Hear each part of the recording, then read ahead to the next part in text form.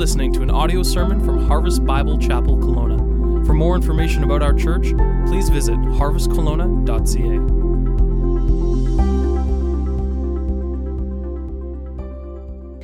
You can have a seat, open up your Bibles.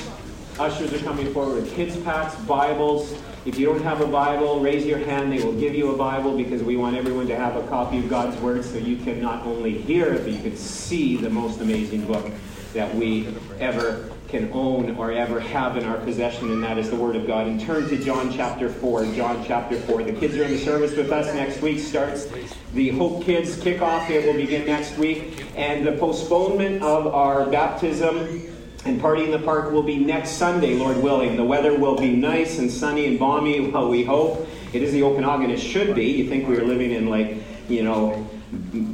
the lower mainland or something with weather today, but so next week we will attempt to see that happen again. And so kids packs are being handed out to Occupy Kids, and kids, make sure you're listening too, because these are important truths for you to be listening as you're in big church with us today. And we welcome you all here as we get into God's Word here this morning. This morning what we are doing is concluding, but continuing and then concluding today a number of weeks here now. We have been in this series where we've been talking about certain practices and convictions that we have as followers of Christ that are especially, if you want to say, related or important to us here at Hope Bible Church here in Kelowna. And this has been an important series as we are reminded of some of the core truths of why we do what we do, but also why we believe what we believe, because we believe all of God's Word is important, but there are certain things that we must take and apply into our lives, and especially as we come up to our 5-year anniversary at the start of October. Reason to celebrate. We are alive and kicking after 5 years, praise the Lord, and He is faithful, and we are trusting God for immeasurably more than we could ask or imagine. To Him be the glory in the church now and forevermore. But as we continue on until He returns or calls us home, it is our job to be faithful. And so we want to be a faithful church. We want to be faithful church attenders and participators and involved in the work of God. And so today, as we end the series, we're going to be looking at another one of our core pillars, or one of our core convictions. You'll see it on the banner here. It is lifting high the name of Jesus in worship. And this is something that is so important. And sometimes it can be summarized as unashamed adoration.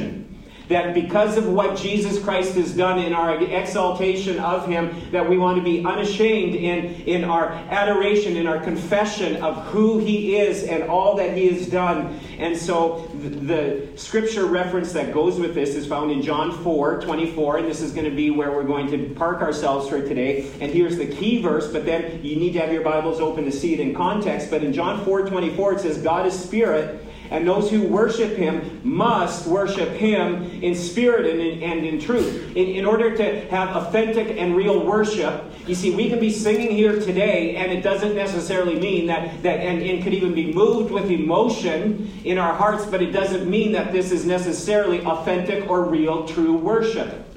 But Jesus is saying that God is spirit, and those who are going to worship Him, who are true worshipers, must worship Him in spirit and in truth. Well, what does that mean? Well, we're going to look at that here this morning. You see, all kinds of different ideas and images and thoughts, memories, or expectations come to mind when we think of the word worship. And so this week, just for fun, I thought I would Google the word worship and hit Google Images, and here's what you come up with. And so here's what Mr. or Mrs. or whoever Google is came up with here to refer or to let us know what Google thinks of the word worship and the exaltation. Ultimately, you see very worshipful expressions. Well, it's more than what we may do here on a Sunday morning or what we may see there on the screen.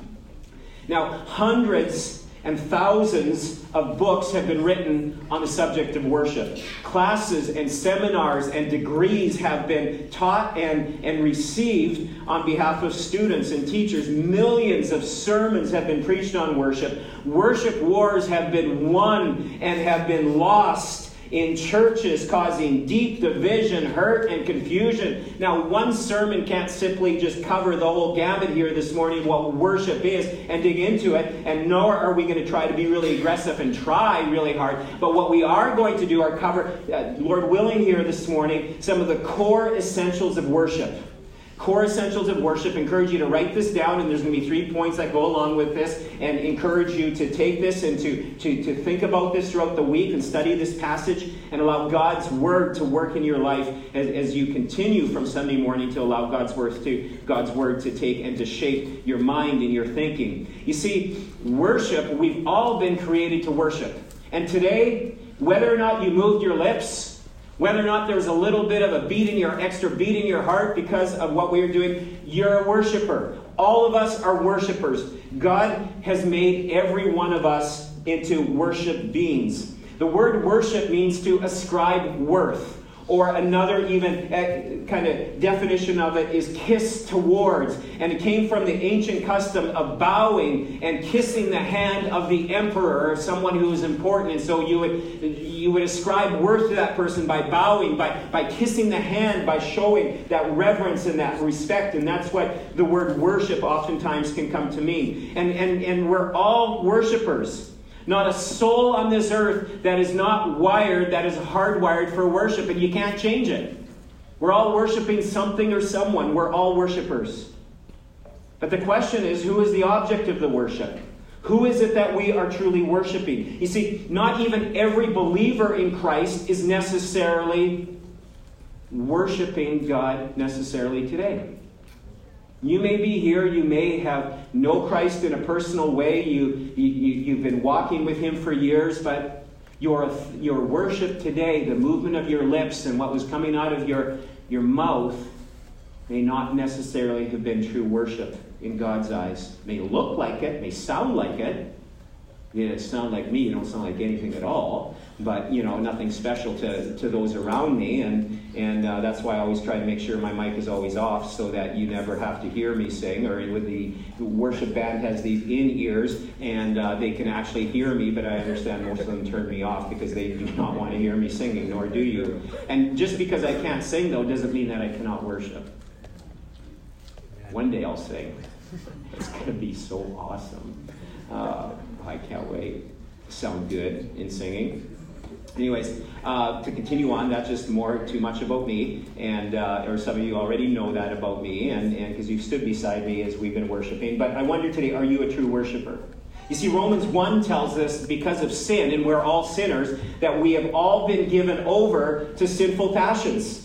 And because of that, we've exchanged the worship of God, our Creator. That's how we're hardwired. We're actually wired to worship and wired to worship God. But because of sin has messed that up. And instead of worshiping God, the Creator, we are worshiping the creation.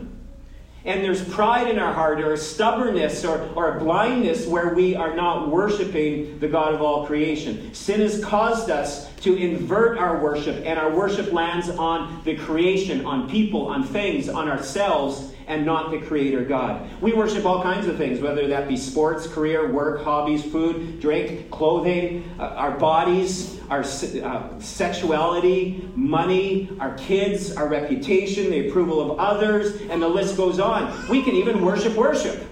You ever think about that? That we can worship, and in a way that is actually not glorifying to God, that we have set worship above the Creator God. That we worship a moment, we worship a song, and not the giver of the life of that song. It's nothing wrong with enjoying a song and giving God thanks for a song, but ultimately we are to worship God, the Creator. Perhaps an indicator for you, a self-test that you could do this week, or maybe you would even know it right away, that may give some understanding, some insight into what it is that you might worship first and foremost in your life is, where do your empty, kind of just lazy-daisy thoughts go throughout the day? What is it that you are thinking of most often? Where does your mind go when perhaps you wake up, or late at night, or when before you fall asleep, or in that lazy kind of thought period through the day when you're not consumed with children or work or with shopping or with this or that or another thing? Where do your thoughts go? And what kind of thoughts are they? Are they thoughts towards God, or is it thoughts towards yourself, or thoughts towards others, or towards things? You see, the most important worship is to go to God, our Creator. And one of the things, the most important worship war that we may very well face and that we are fighting even on a daily basis is not music style or song selection or volume or beat or drums or no drums or song too fast, too slow, too loud, too high. You know, is it a hymn? Is it a chorus? You know, and it's more who has the affection of our heart. That's where the real war is. And God wants to rightly reorientate us back to the full-out worship of Him ultimately. Because when we worship Him as true worshipers, when we see God rightly for who He is, nothing else will ever satisfy. We will try to fill our lives with all kinds of stuff, thinking if I just get this, and there will be temporary satisfaction, there will be temporary joy and laughter and feel good and these huggy moments that we have in life, but it won't satisfy. The full and true, only heart-filling satisfaction that we can find is found from God and from Him alone. Amen. And yet we search and we dig and we try so many other things because we're prideful, because of our flesh. We've been made, wired for a relationship with God, and until we have that, we won't be truly satisfied. To experience the true power of God in our lives, we have to be true worshipers of God. You say, does that just mean singing on a Sunday morning? Oh no, it's so much more than singing on a Sunday morning. But it does involve singing on a Sunday morning, no matter how awful you sound or how wonderful you sound.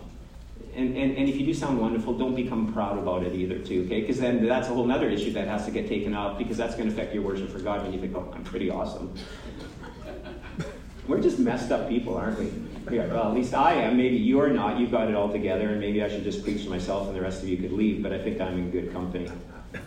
You see, the worship that we're talking about today is more than 5 songs on a Sunday or our favorite playlist on Apple Music or on Spotify, where we lift our voices to God and where we can even have just special moments with God and tears running down our face or arms lifted up or whatever it might be, and just God meeting us. That's a good, but that's a very narrow focused view of worship. What we're talking today is the narrow view, but also the broad view, and the wide view of worship is to be applied to all of our lives. In whatever it is that we do. Wherever it is that we go, we can worship God. Romans 12 talks about offering ourselves daily to God as living sacrifices. And it goes on to say, that is your spiritual act of worship.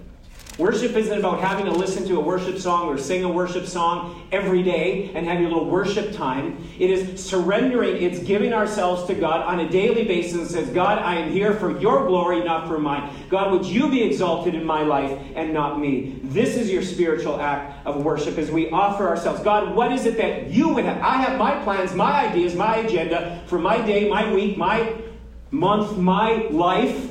But God, what is it that you would have for my life today? And 1 Corinthians 10:13, great verse where we are told, whatever you do, whether you eat or drink or whatever you do it all for the glory of God. Ascribe worth to God in everything that we are doing. Worship is about loving and honoring and knowing and adoring God, who He is. It's about obeying and proclaiming Him as a way of life. And music is just one of those ways, a great way that we can worship God. But what do we do? But what we do here is simply an expression of what should be happening every day in our lives. That we would be worshipers, not just Sunday morning for an hour and a half, but all week long, all throughout the day, and even in those troubling times at night. And so the first core essential of worship is to understand why we worship Jesus, why we make much of Jesus, why it says lifting high the name of Jesus in worship. And it's because He is God and because He is worthy. Ultimately, just short answer, no big long theological words or explanation, just Coles Notes. This is what it's about. We worship Jesus because, put it up there, He is God and He is worthy. John chapter 4 is one of the most pointed teachings that we have in the New Testament about worship. And yet it's kind of interesting because on the surface, when you first read about it, you start thinking, this isn't about worship, this is evangelism. This is where Jesus is engaging and ministering to a sinful woman. And here we see in John chapter 4, just to give you some context to know where we are here in this passage, Jesus has just nicely begun his earthly ministry. He has his disciples, but things are getting a little hot, a little tense in the southern region of Judea, where he is at, where he's been ministering and teaching, and they've been baptizing people.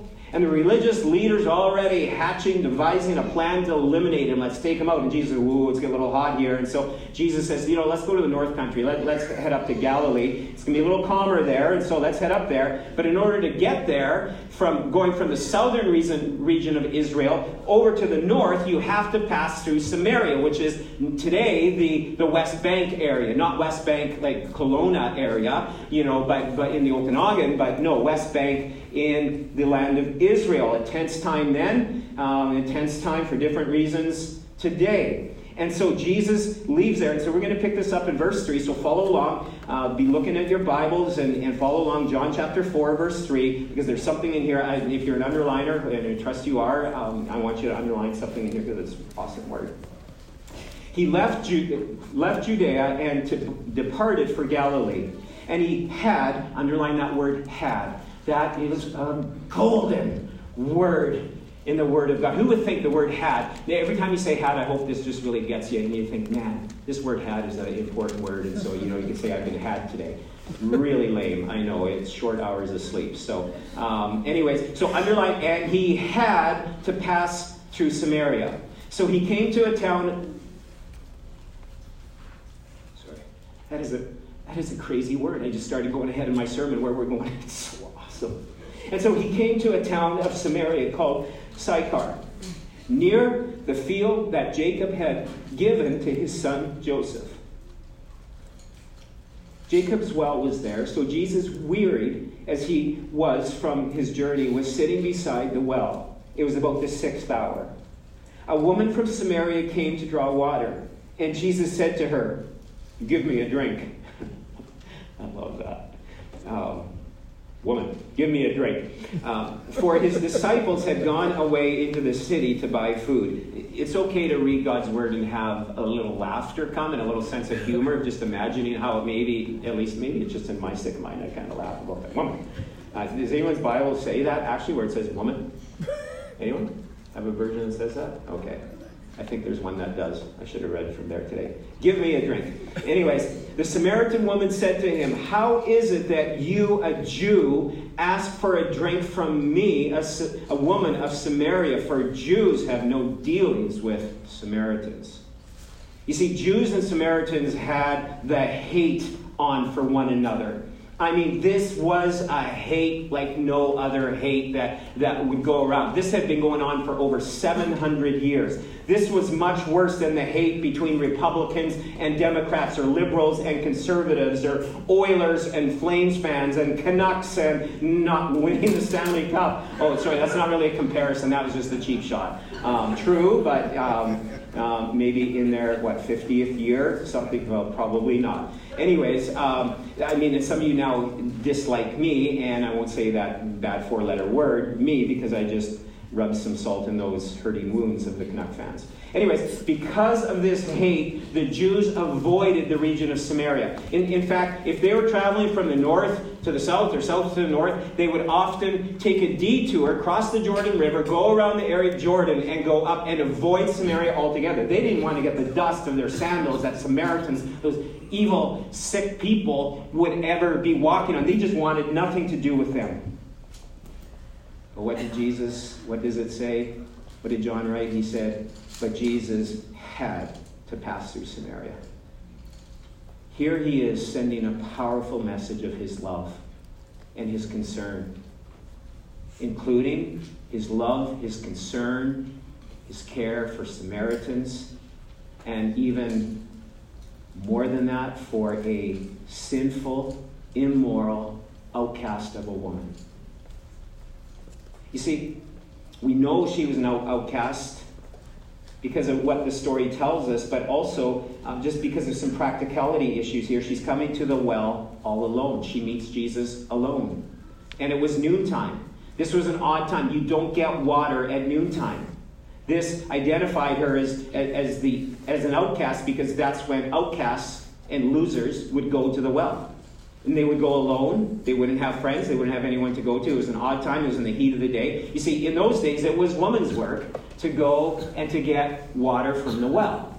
And it was to take, it wasn't to feed all the animals and everything. They had different wells for that, but this was a well to care for the household. And so early in the morning, right around sunset, the women from the community, and this was probably the original social media, right? I mean, come on. I mean, they went to get some water and visit, and then get some more water and wait and visit and visit and visit. And then, it's kind of like even today, like one lady says, oh, I have to go to the bathroom. And the other says, oh, I'll go too. And next thing there's, and it becomes a social event. And that's good. We celebrate that. And women throughout the centuries, no doubt, have not changed in this area. And this would have been a small, tight-knit community. And so they're sharing this well together, and it's a social event to go in the morning to get water from the well for the day, for cooking, for cleaning, for whatever it would be that they would be a part of.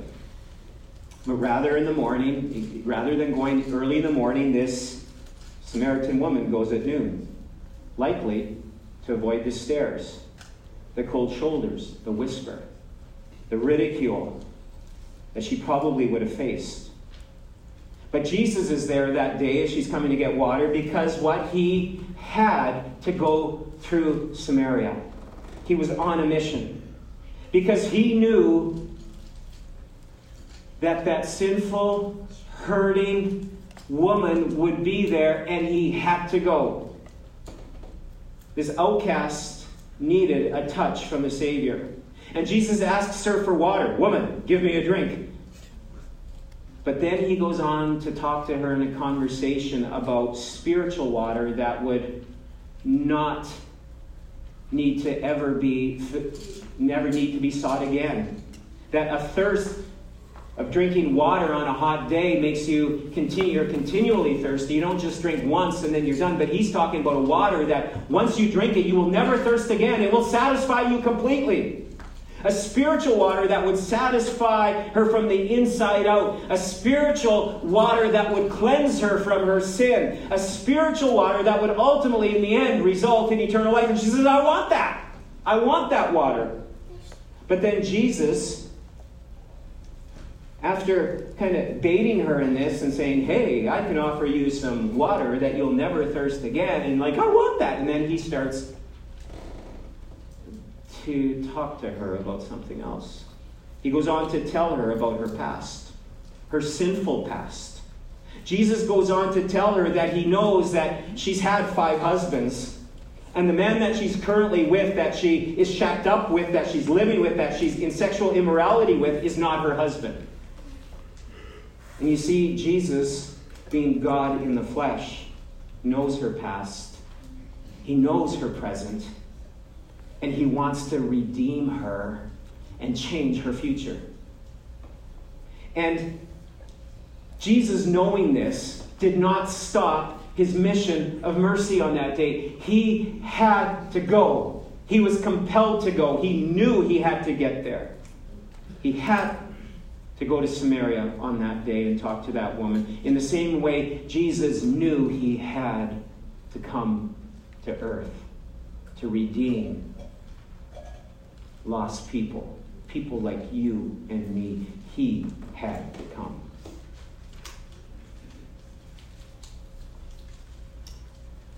And you see, Jesus, being God in the flesh, knowing all things, he had to come to this earth because it would be the only way that we could find real life and real satisfaction for our souls that would end up resulting in real worship. This past week, we took our son to Saskatchewan for Bible school. And it's been a gut-wrenching and difficult week and experience for us. And some of you say, it's a good thing. You empty nesters now and all this. No, it's weird. And I couldn't help but think he's exchanging our son his views like this. We took this on the way home. For this.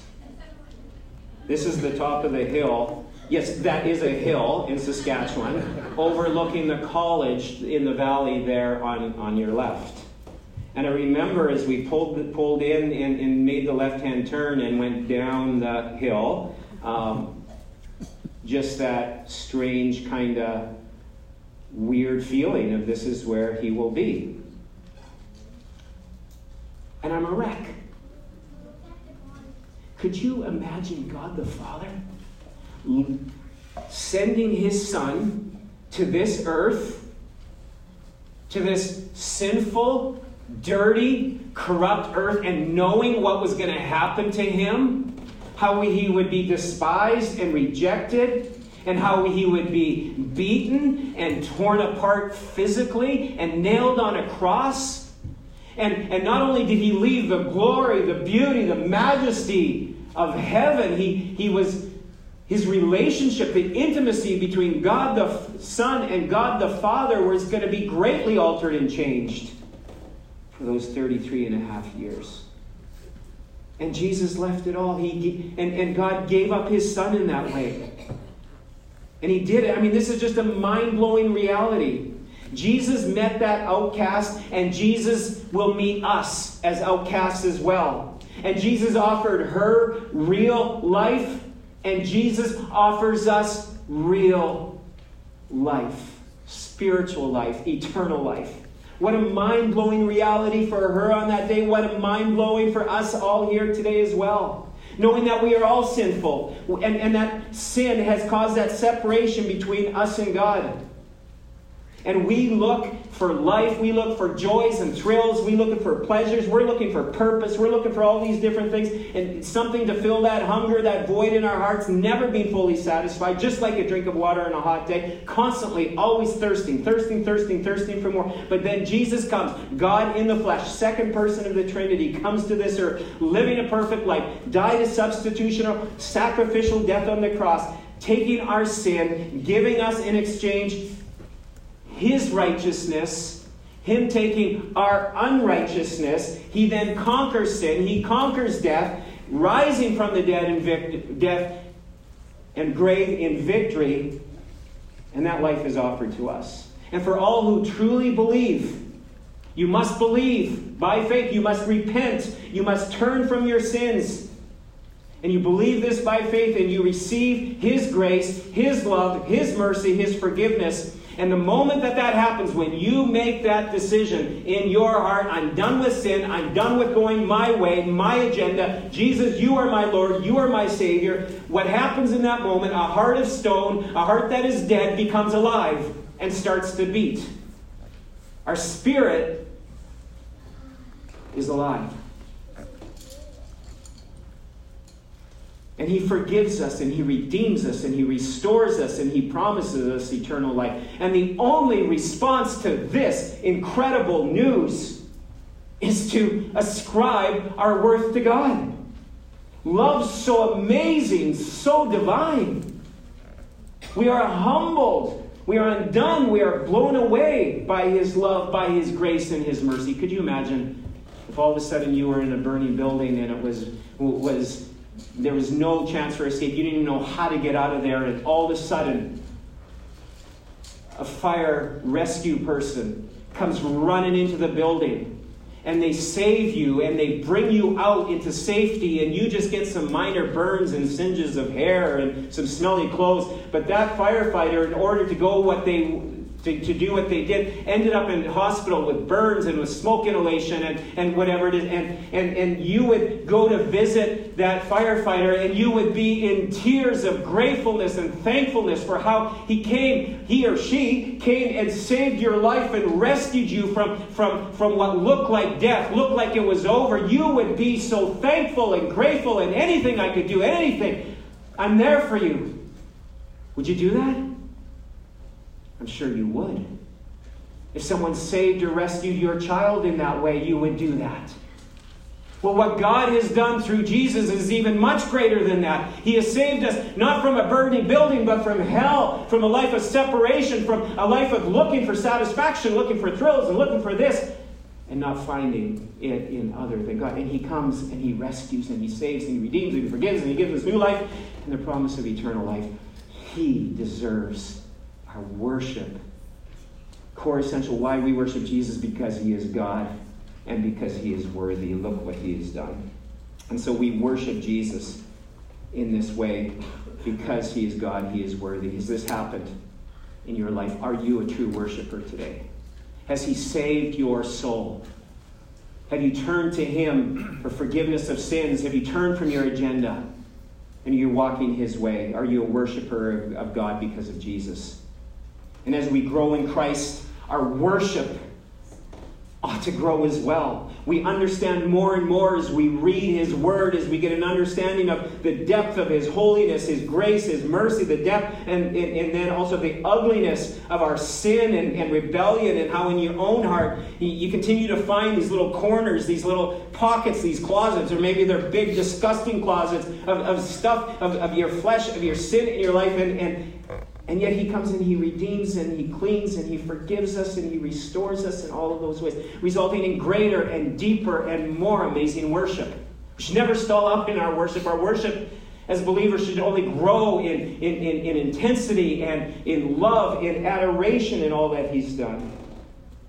And now this Samaritan woman recognizes, oh, this is not some ordinary man. First of all, this Jew talking to a Samaritan, and then he tells her of things from her past that, how would he know that? And so she realizes that this is a prophet. And then later, at the end here of this part of the passage, Jesus reveals that he is the long-awaited Messiah.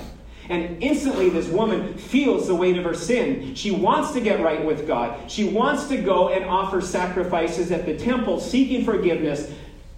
But she's confused. She's like, where do I go? How do I do that? She wants to connect with God. She wants to come clean. And yet she doesn't know how. And so this is the second core essential when it comes to worship. Write this down. It's, how do we worship Jesus? How do we worship Jesus?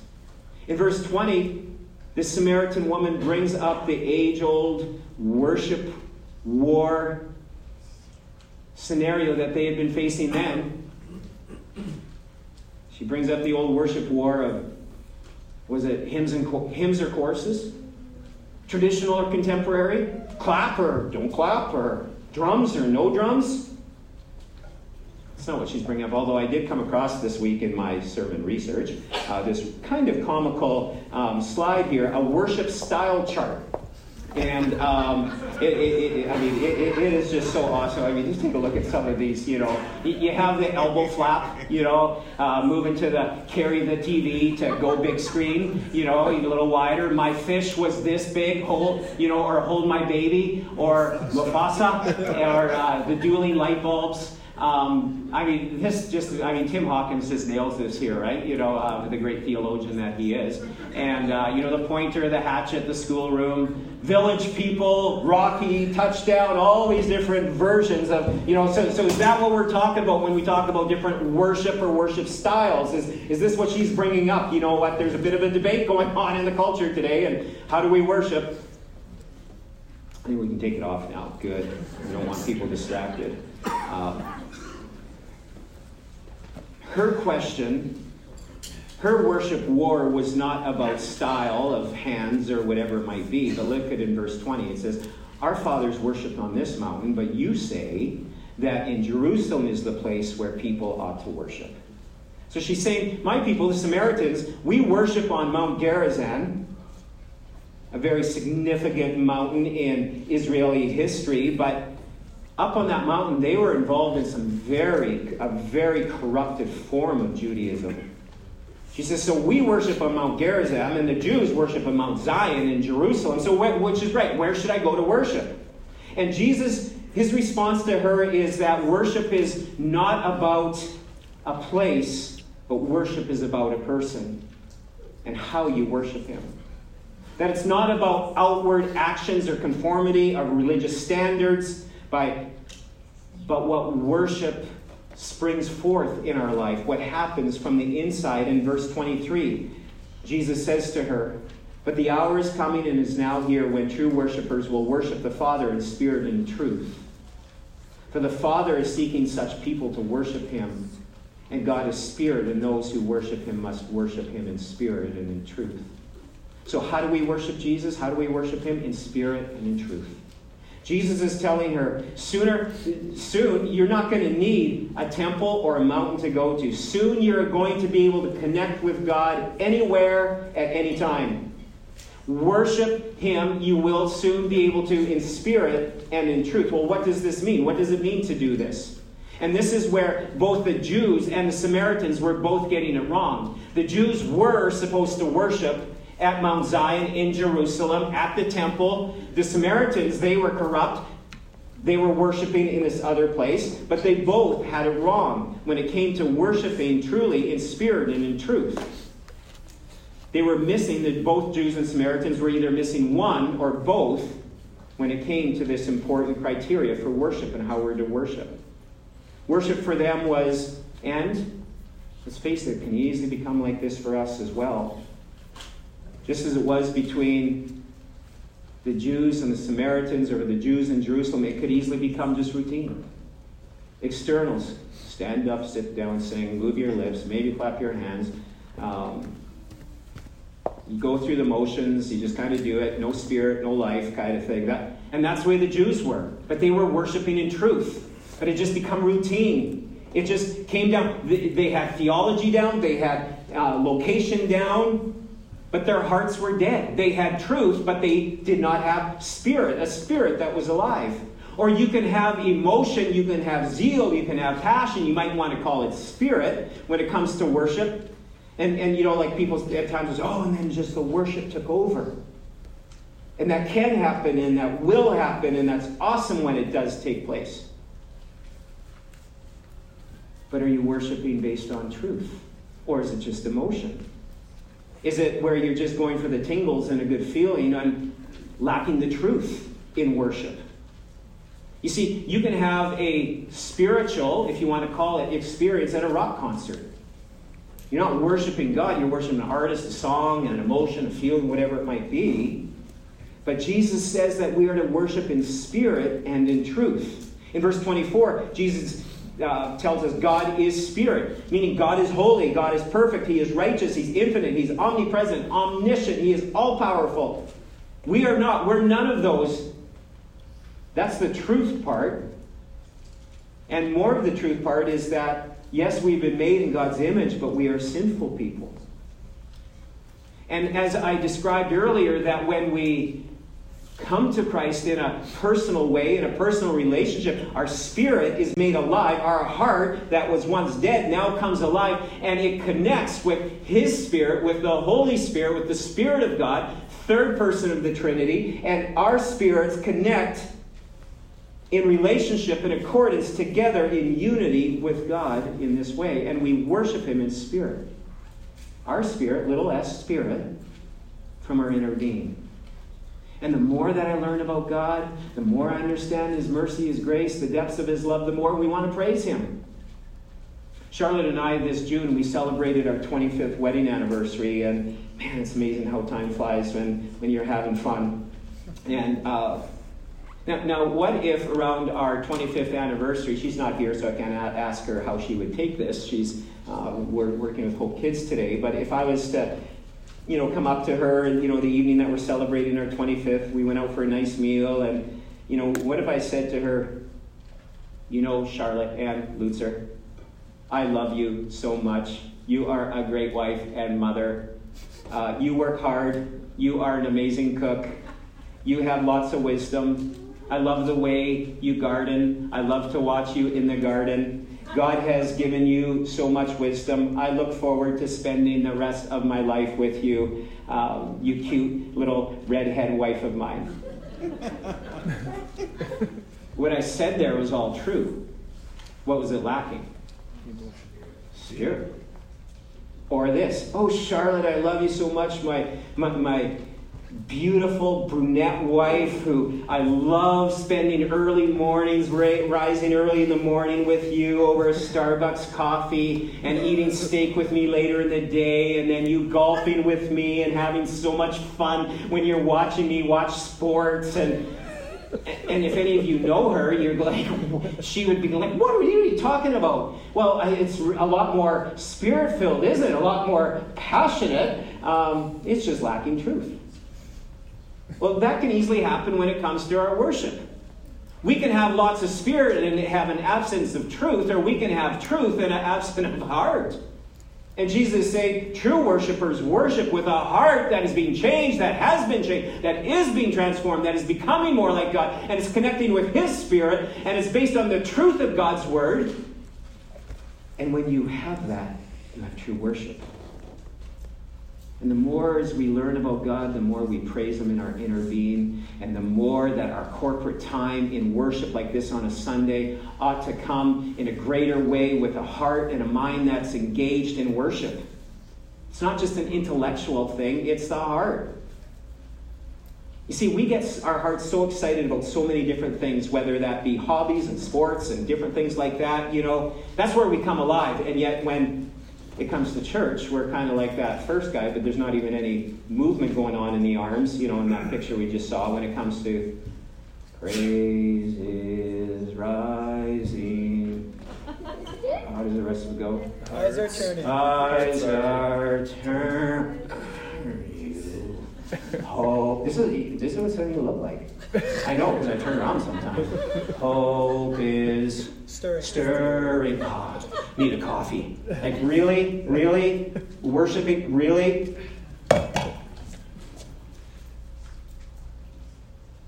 And that's sometimes how we sing, right? We're singing a great song. We're singing truth. We're just really lacking some spirit there. And I don't know the songs, you might say, like, well, I don't know the songs. It's not my style, or I'm tired, I'm distracted. And there's good reasons for it. I don't turn around that often to love, just sometimes. You say, I don't know the song. Well, you know what? I didn't know that extra part of Holy, Holy, Holy today. But it sure was beautiful, and I sure was singing it, even though I didn't fully know where it was going, because, man, it was just singing truth. And by the second time around, I'm like, hey, I'm getting this. This is awesome. And it's engaging ourselves. It's an act of worship in that way. And what would our worship be like if all of a sudden, we got a memo saying, hey, Brett, don't lead worship today. Jesus is leading. He's going to come and he's going to lead here. He's going to play lead guitar. And some of his angels are going to come and play and sing and do that. I mean, first of all, we would be here early if we put it in the e-news, right? It's just like, I got to see this. You'd even be coming for rehearsal probably. Want to see how did, I guess he wouldn't have to, right? It'd just be perfect. Okay, so that don't work. But Jesus, if Jesus was here, or if all of a sudden he came in and sat right beside you because there was an empty chair for you to sit on, praise is right. Is that how we'd be singing if Jesus was leading worship, if Jesus was sitting next to you? No. But you know what? He is here. He is present. He sees, he knows, and he desires your worship, your praise, because we know when we get that right, everything becomes right. As we get our eyes on him. Again, it's not about externals. It's not about a show. It's not about just, looking engaged. It's coming from within the heart. And part of the reason why we have a cross here every Sunday, this was built in our core group building day, when we were just building our core group, we need a cross.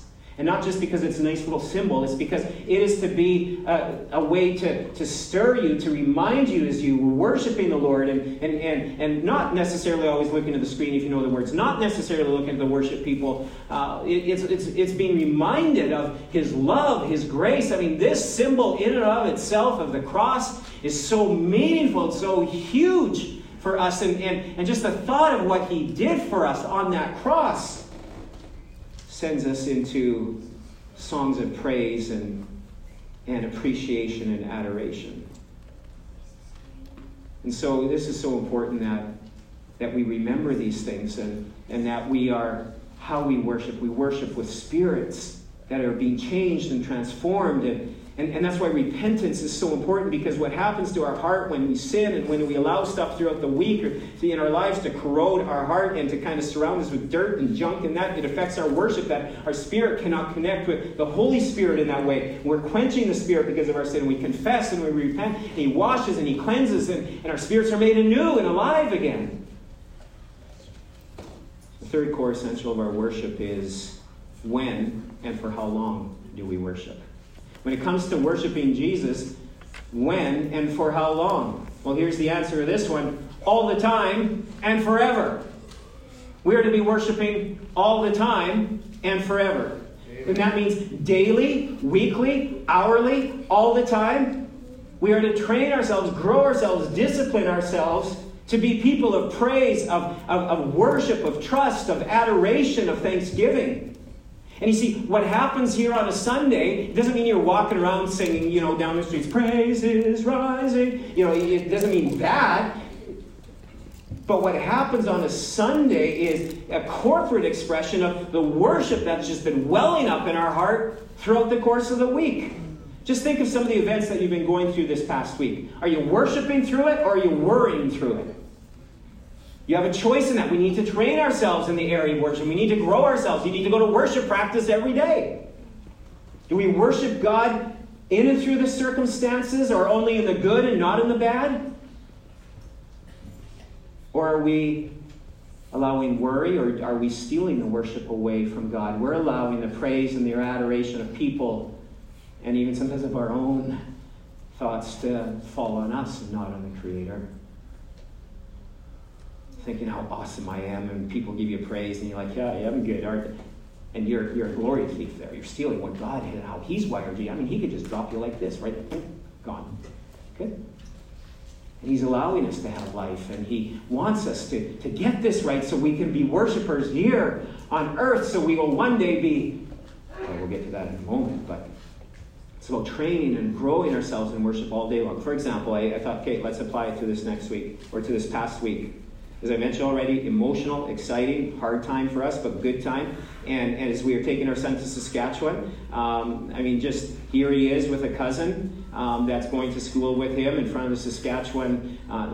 That's flat, isn't it? Just take a look at that middle picture. That is flat. Like, you can see your dog running away for 3 weeks and not even be concerned.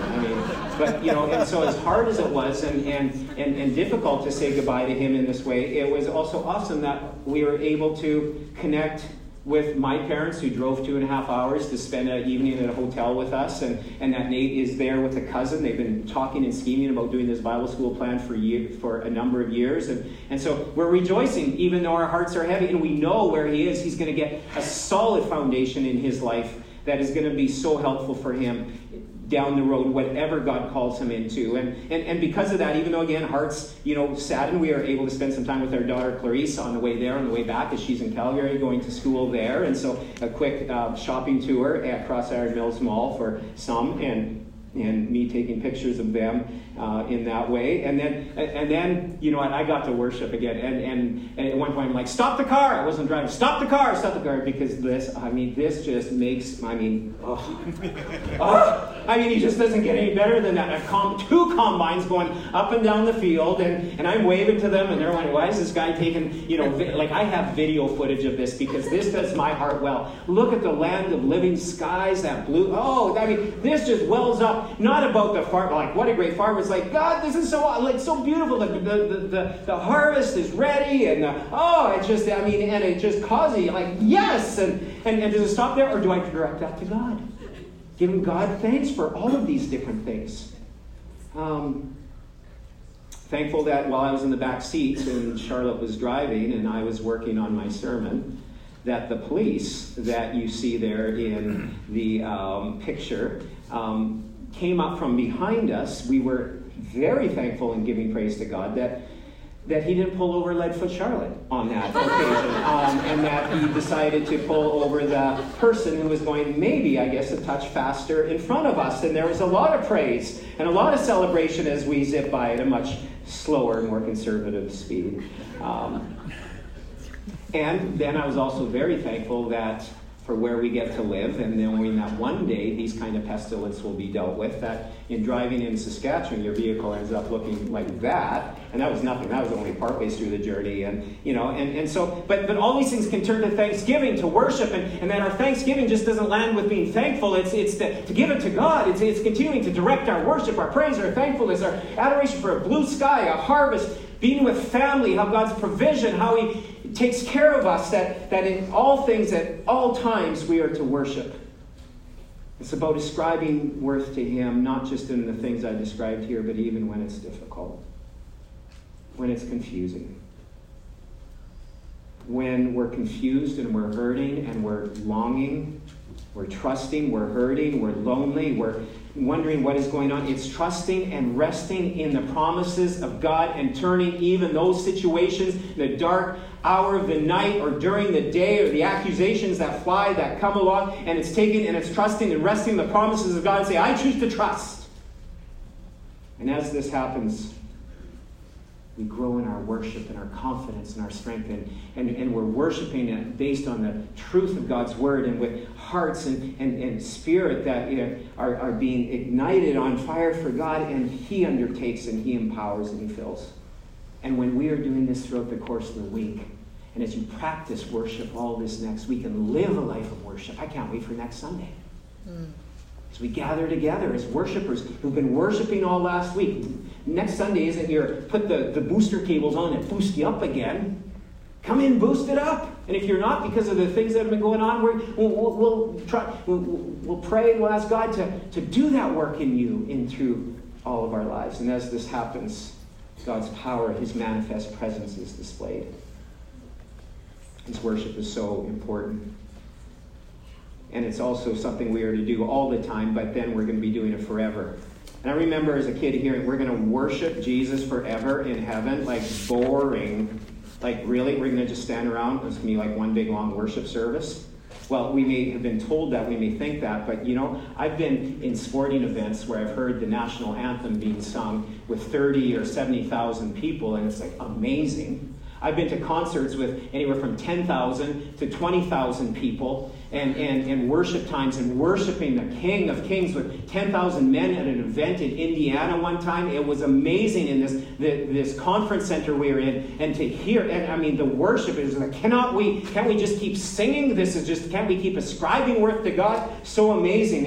And just as those couple hours of worship just felt like seconds, well, that's what heaven is going to be like, and yet in so many different ways as we are in heaven and have our assignments and our explorations to do, it's all going to be done in worship, because we're just going to be so amazed at our glorious and our wonderful God, and it's all in a heart of worship. So in heaven we're going to be worshiping, and so we might as well practice for it here.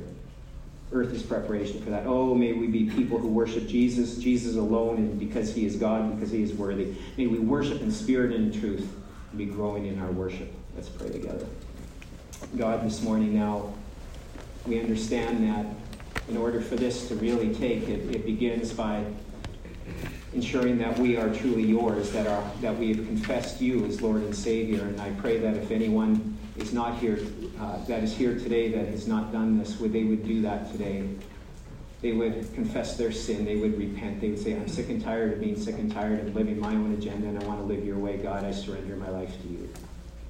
And as they do that, God, their spirit comes alive. For the rest of us, would we be checking our spirits in the moment ahead as we partake of the Lord's Supper in a few moments? That you would do that good work in us and through us. We would prepare our hearts by confessing areas of sin, and would your Holy Spirit reveal areas we need to make right. And so, God, even now, would we be true worshipers, worshiping you in spirit and in truth.